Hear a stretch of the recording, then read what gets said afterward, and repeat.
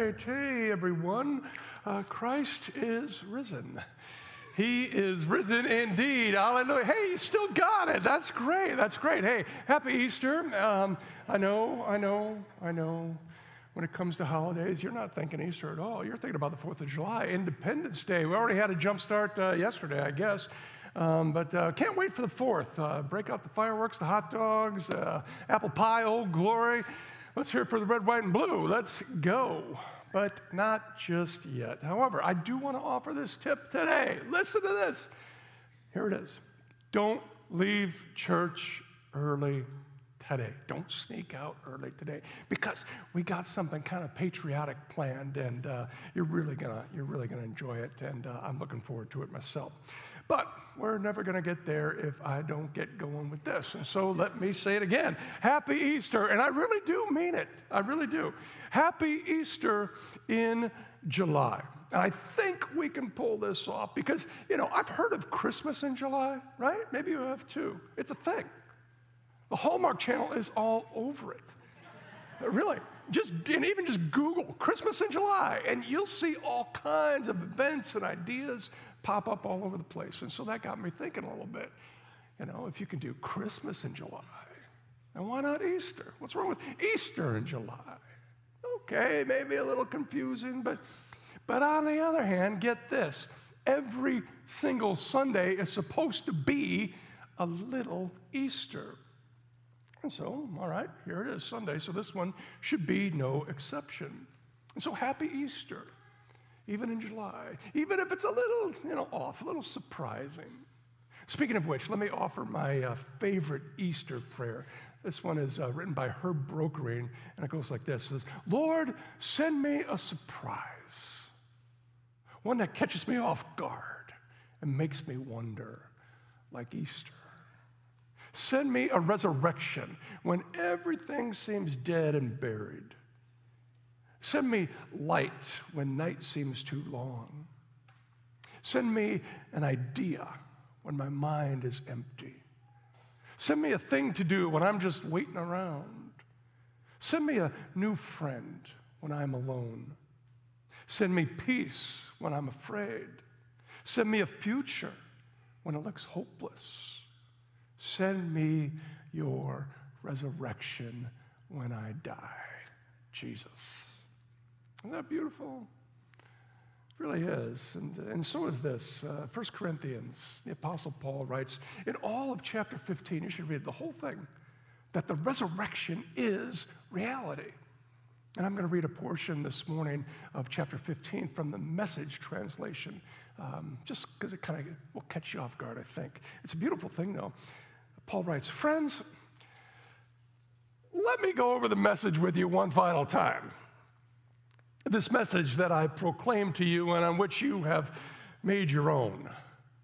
This message on which you have took your stand and by which you have been saved.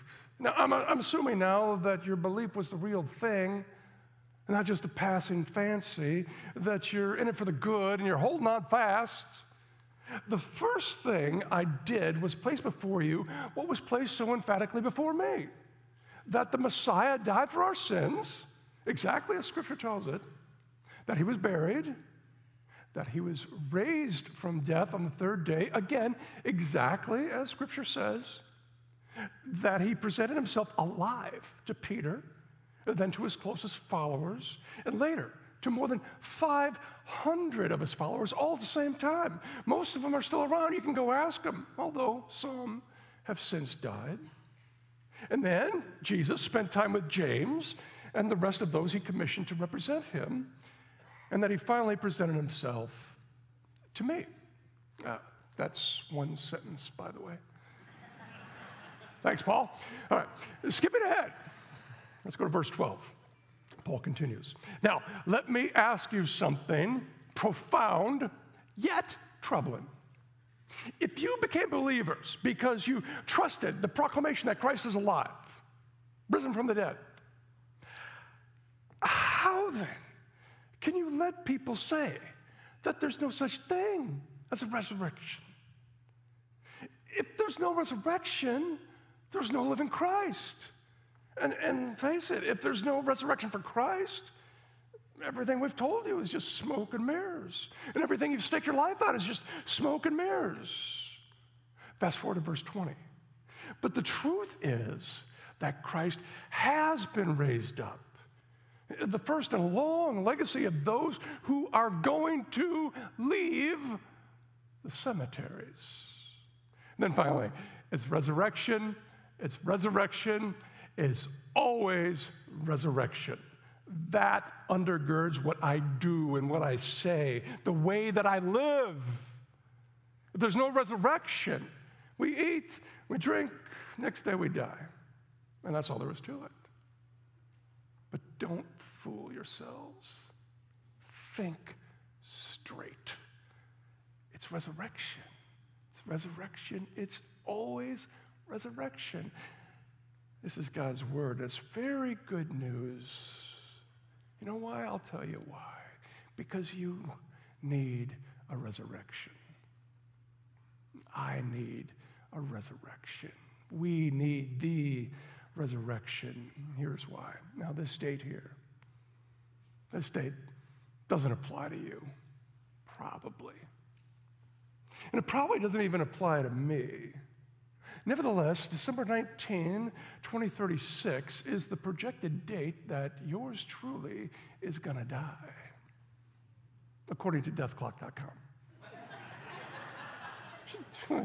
If you want to depress yourself this afternoon, go to deathclock.com and you type in all the factors, age, height, weight, body mass index, a few other variables, and supposedly then, and I actually did it more than once just to see. That's true. 70 years, 7 months, and 7 days. Yeah, easy to remember. Tough to live with for all of us. The fact that you are going to die. Aw, why? Why do we got to do that? Well, the Bible says it's because of sin.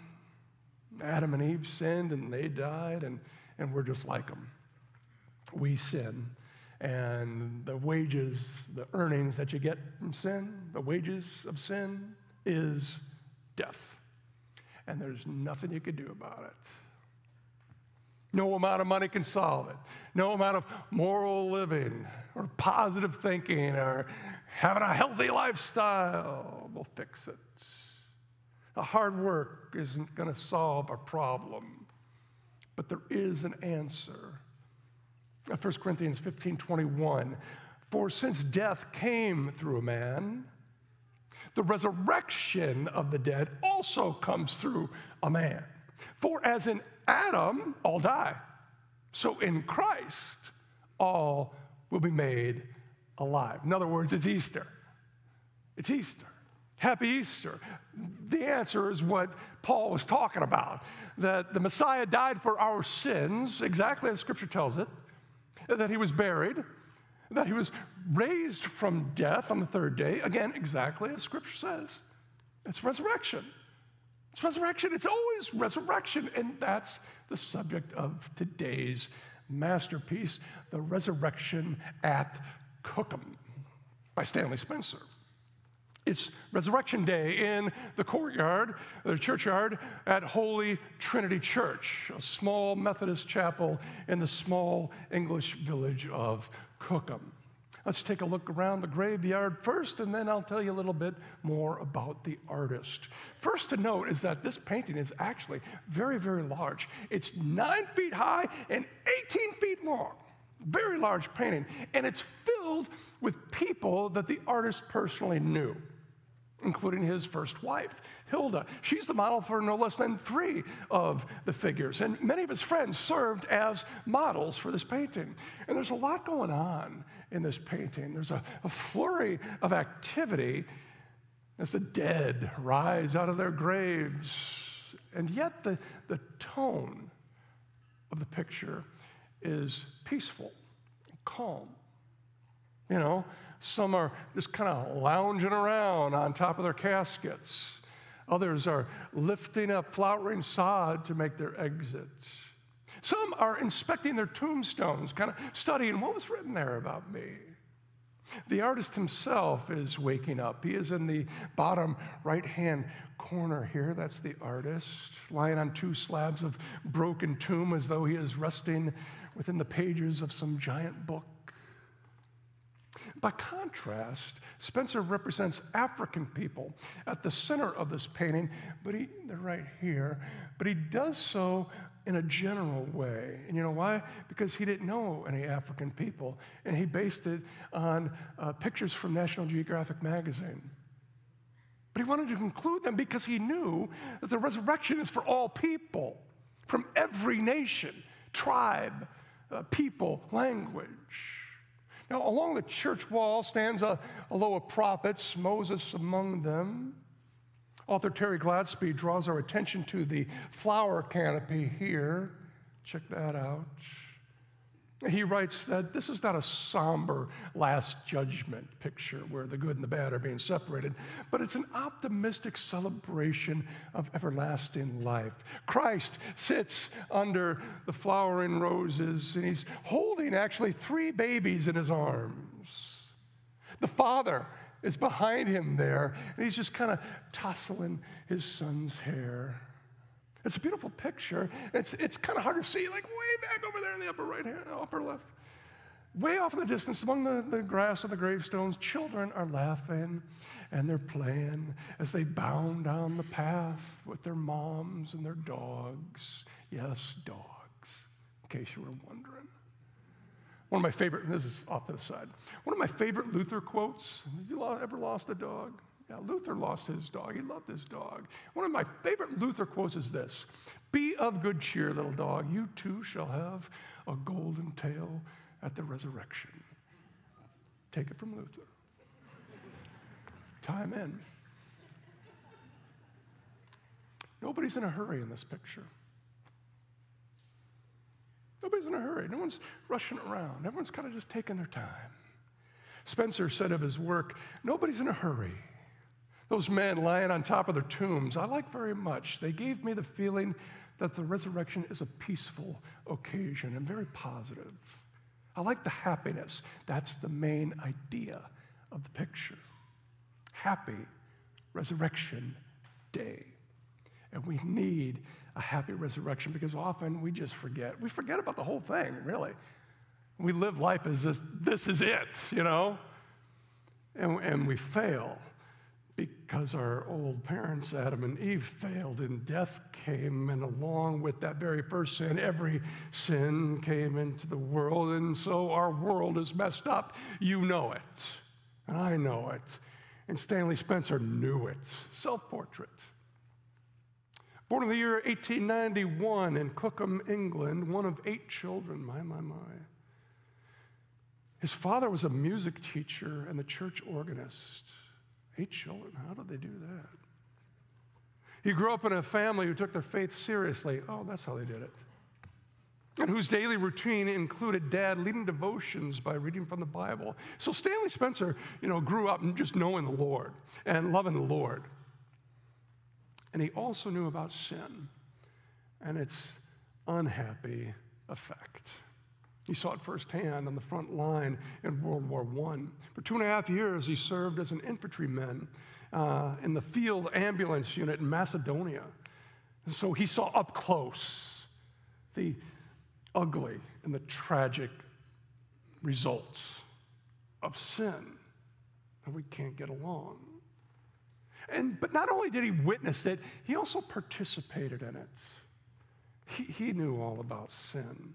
He lived it as he distanced himself from his wife so that he could run off and marry another woman, who then, shortly after, persuaded him to sign over the deed to his family home and put it in her name, whereupon she took ownership, and then she found somebody new and had Spencer evicted from his very own home. The wages of sin. Self-portrait. Stanley Spencer knew all about sin and its unhappy effect.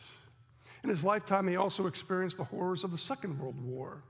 He saw the rise of Darwin and all the other modern thinkers and the steady decline of the church in England. Ugh. This world was messed up. He was messed up. He needed a resurrection. And so he went back to his roots.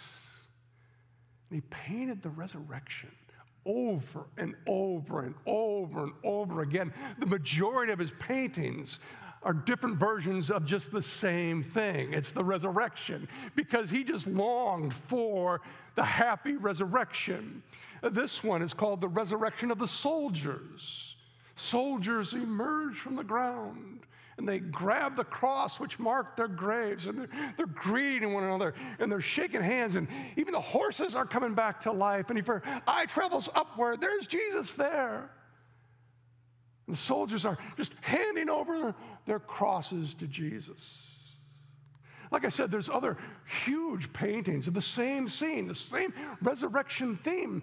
The titles include The Resurrection at Port Glasgow, The Resurrection and Reunion, The Resurrection on the Hill of Zion, The Resurrection Tidying, I like that one, The Resurrection Reunion of Families, the Happy Resurrection, where people they're brushing dirt off of one another, and they're combing each other's hair, and they're hugging, and couples are kissing, and families are doing Ring Around the Rosie, and others are holding up their hands to heaven in thankfulness and gratitude. And in one version, I really like it because it's kind of funny, because there's a gravedigger off to one side, and he's just kind of amused, seeing all of his hard work, just kind of being undone. So yeah, you know what you could say is Stanley Spencer was preoccupied with the resurrection, as should we. We should. I really enjoy these resurrection paintings of Spencer because they're very, just real, right? Like real life and faith just kind of intersecting.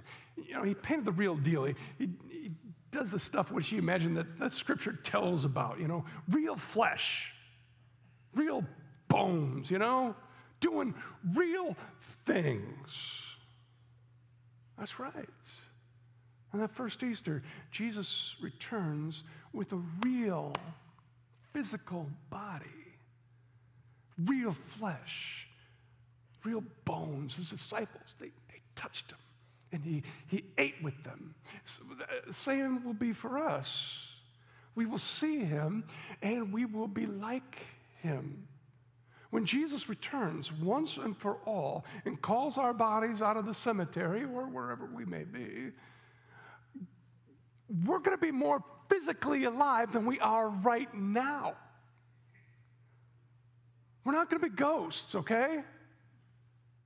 As Tim Keller said, and I'm going from memory, not a direct quote here, but we're not going to be like these cute little chubby cherubs playing harps, sitting on clouds or something. And we're not going to be some disembodied Star Wars force or some, emotionless alien that just kind of hovers around and has mental telepathy, but that's about it. No. You got it all wrong there. Ours is going to be a physical future. New heaven, new earth.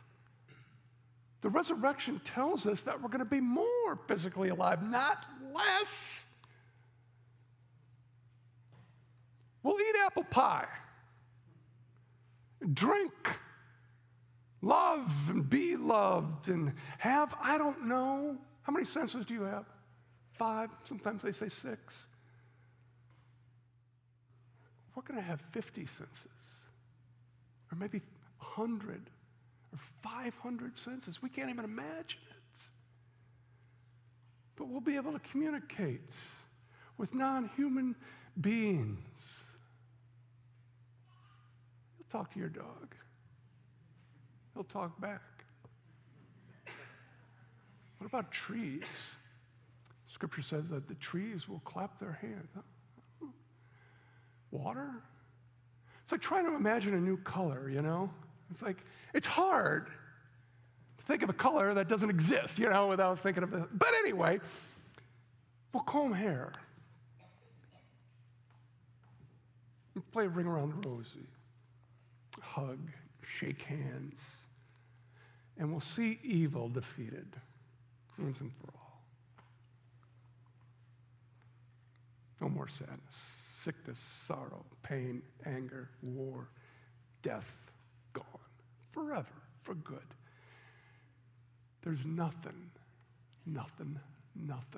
that the resurrection won't cure. There will be resurrection happiness, this wonderful surprise. And you know what we should do? We should just kind of preoccupy ourselves with it. Just tuck it away in your head, in your heart. Just thinking about the future, you know? Because life can be tough. But this ain't it. There's more, a whole lot more. Because you're going to be changed for the better, and this whole world's going to be changed for the better, and that's something really worth thinking about and believing in, even in, maybe especially in July. That the resurrection is real, and it's coming. And so I say to you again, Happy Easter. Christ is risen. He is risen indeed. Alleluia. Amen.